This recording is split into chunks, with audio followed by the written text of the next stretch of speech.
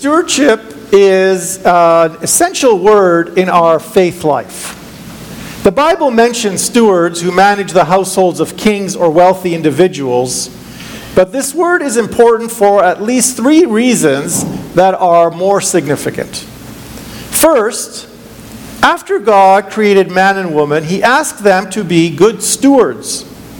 We read in Genesis 1, verse 28, God blessed them, and God said to them, be fruitful and multiply, and fill the earth and subdue it, and have dominion over the fish of the sea, and over the birds of the air, and over every living thing that moves around the earth. God is a good steward who created the world for us, and then he calls us to be good stewards of the gifts of creation, that creation which he gave us.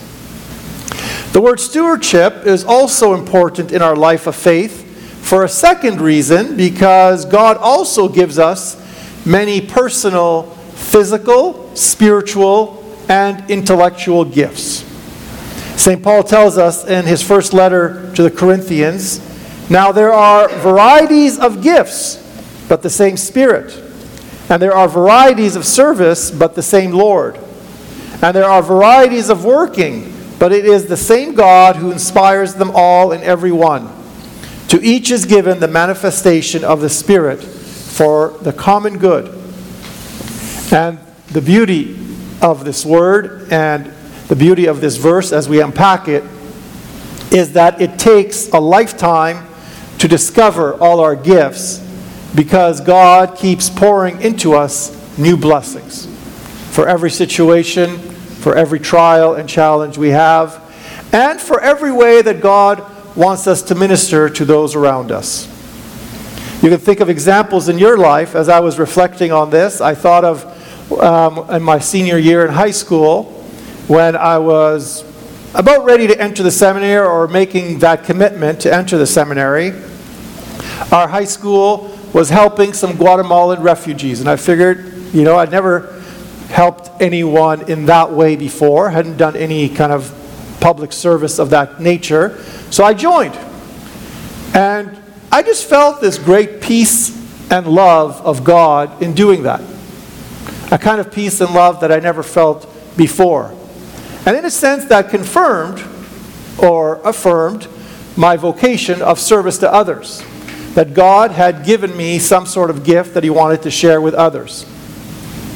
And, of course, after I got ordained a priest, I felt, in many ways, similar examples of God giving me gifts that I never even knew I had. And one in particular that strikes me, and I shared with some of the children, we had a few weeks ago a Q&A with your priest, with some of the Sunday school children. And they asked me questions like, what is the most difficult and what is the most beautiful thing about being a priest? And ironically, it's kind of the same thing.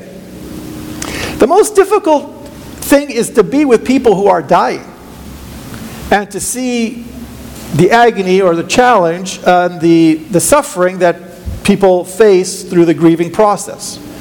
But it's also the most beautiful thing about being a priest, especially when you're with somebody as they are dying, and especially men and women of faith. This has happened to other priests, and it's happened to me several times, where the family will tell me, Father, come and do the last rites or the anointing or say a prayer with the person who's dying, but I just want to tell you that he or she is not responding and is probably going to die any minute now. So I walk into the hospital room, and when I start saying a prayer in the name of the Father, and of the Son, and of the Holy Spirit, as I said, this has happened several times, the eyes open, the hands start moving, making the sign of the cross. And then when I say approach with the fear of God, with faith and with love, sometimes the lips are moving. Or in English. And then what happens sometimes, not all the time, is that right after the prayer, they close their eyes, and as the nurses and doctors had predicted, the person dies very shortly after that. So that is not a blessing or a gift that I was planning on rejoicing in or sharing with others when I was in high school. But God gives gifts for different situations and in different scenarios. And I'm sure you have many of those examples in your own life where you were either forced to be in a situation or chose to be in a situation and then realized, you know what, this is a great blessing, a great blessing. St. Paul reminds us that we should marvel at God's generosity to us and keep finding ways to use these many gifts to serve others. The third important point is that God did not just create the world and ask us to steward it alone. He wants to have a daily living relationship with each and every one of us. If I were to ask you, does God love the world, or does God love creation, or if God loves you, I think everyone would say yes, but most often we think of this in a very generic or in a very universal way. Yeah, you know what, God loves everyone just like I kind of like everyone, you know? But no, in addition to that, God loves you personally. Think of that for a minute. If you were the only person on this earth, Jesus would have still come and died and rose from the dead for you. God loves you personally. It's not just generic poetry, you know, God loves the world, God loves us all. Feel God's love, hear God's love, because that affects also how you see yourself and how you see the world and how you see God. Through prayer, He wants to talk to us. And He wants us to talk to Him. Both. At the heart of this conversation, Jesus reminds us how precious we are, and that not only is our life worthy of this conversation, but His life is also worthy, and His time is also worthy of that conversation with us. That is why St. Paul tells us in his letter to the Romans, chapter 5, verse 7, why one will hardly die for a righteous man, though perhaps for a good man one will dare even die. But God shows His love for us in that while we were yet sinners, Christ died for us. We are blessed to have such a wonderful parish where we can live our faith together in all these three, if not more, aspects of stewardship.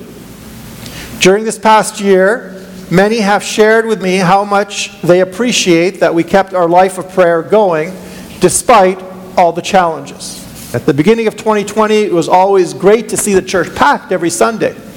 Then within 2 weeks, our entire lives changed individually and as a parish. And since the above elements of stewardship are essential to who we are as men and women of faith and to our parish life, we kept going. Church is an essential service. Our life of prayer is essential. Our relationship with each other, our friendships with each other are essential, of course, in a safe way. And it was like almost kind of a war situation, to be quite open with you. I think you know what it was like, but just to kind of recap the bit of how we transitioned, that right at the beginning, all of a sudden the churches are closed, and as a parish, with all your help and many people in the parish, we were able to transition very fast. We were able to change a camera into a webcam. I was on Facebook for a very short time. I ended up getting off it very quickly after I discovered what was on it. But we're still on Facebook Live and YouTube Live. Someone else takes care of all those details for me. And then after Easter, we began faith formation classes for adults. And in September, we restarted our Sunday school program for children, both online and in person. We are doing all this because our mission as a parish is rather simple. And we started putting this in our bulletin. We might even make a sign eventually when we are finished doing all the little things we're doing around here. Our parish mission as a parish, but also as individuals within a parish, is to become disciples through prayer and study, and to make disciples through service and evangelization. This is the lens and our goal for everything we do. A balance of a healthy prayer life and a life of learning more about Christ, and then from there to go out and share our faith with others. This is our lens. And in order to keep building a healthy future for our parish, today we are launching a faith, hope, and healing stewardship campaign. Within a few days, you will receive this newsletter. There's some nice pictures on the inside as well.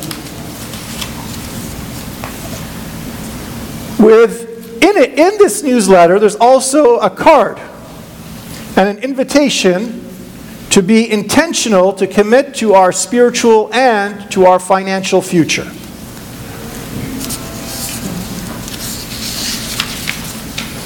On the spiritual front, continue to attend the Sunday Divine Liturgy either in person or online.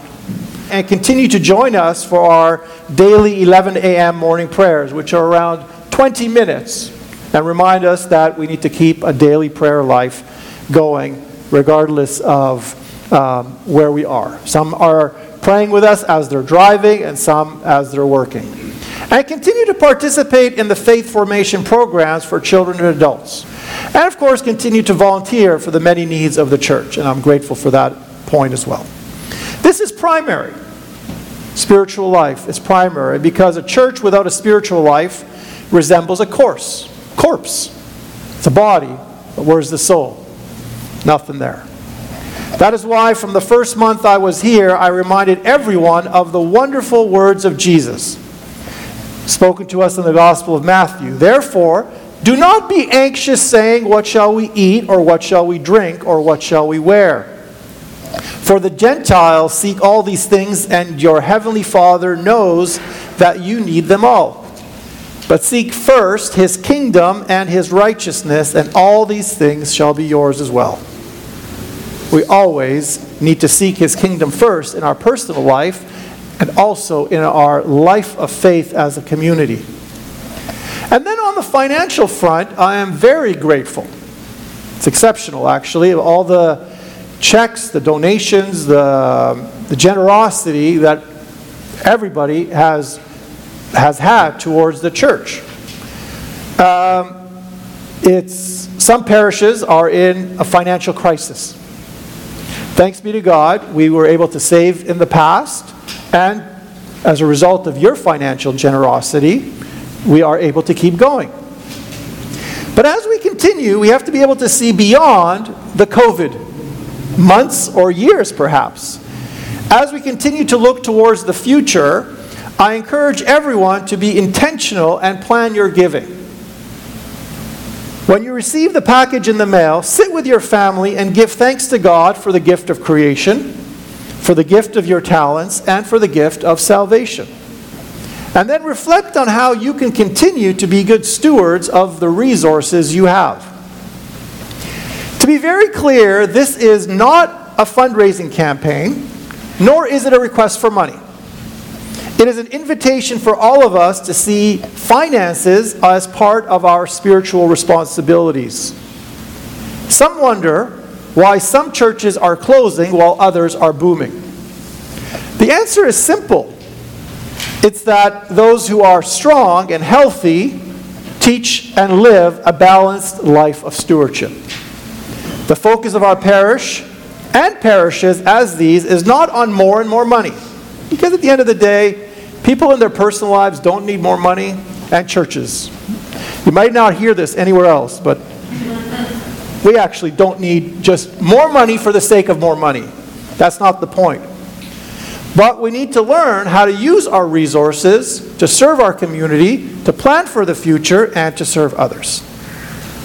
Regardless of your ability, know that your commitment to your parish is a private family decision that you make with a joyful heart.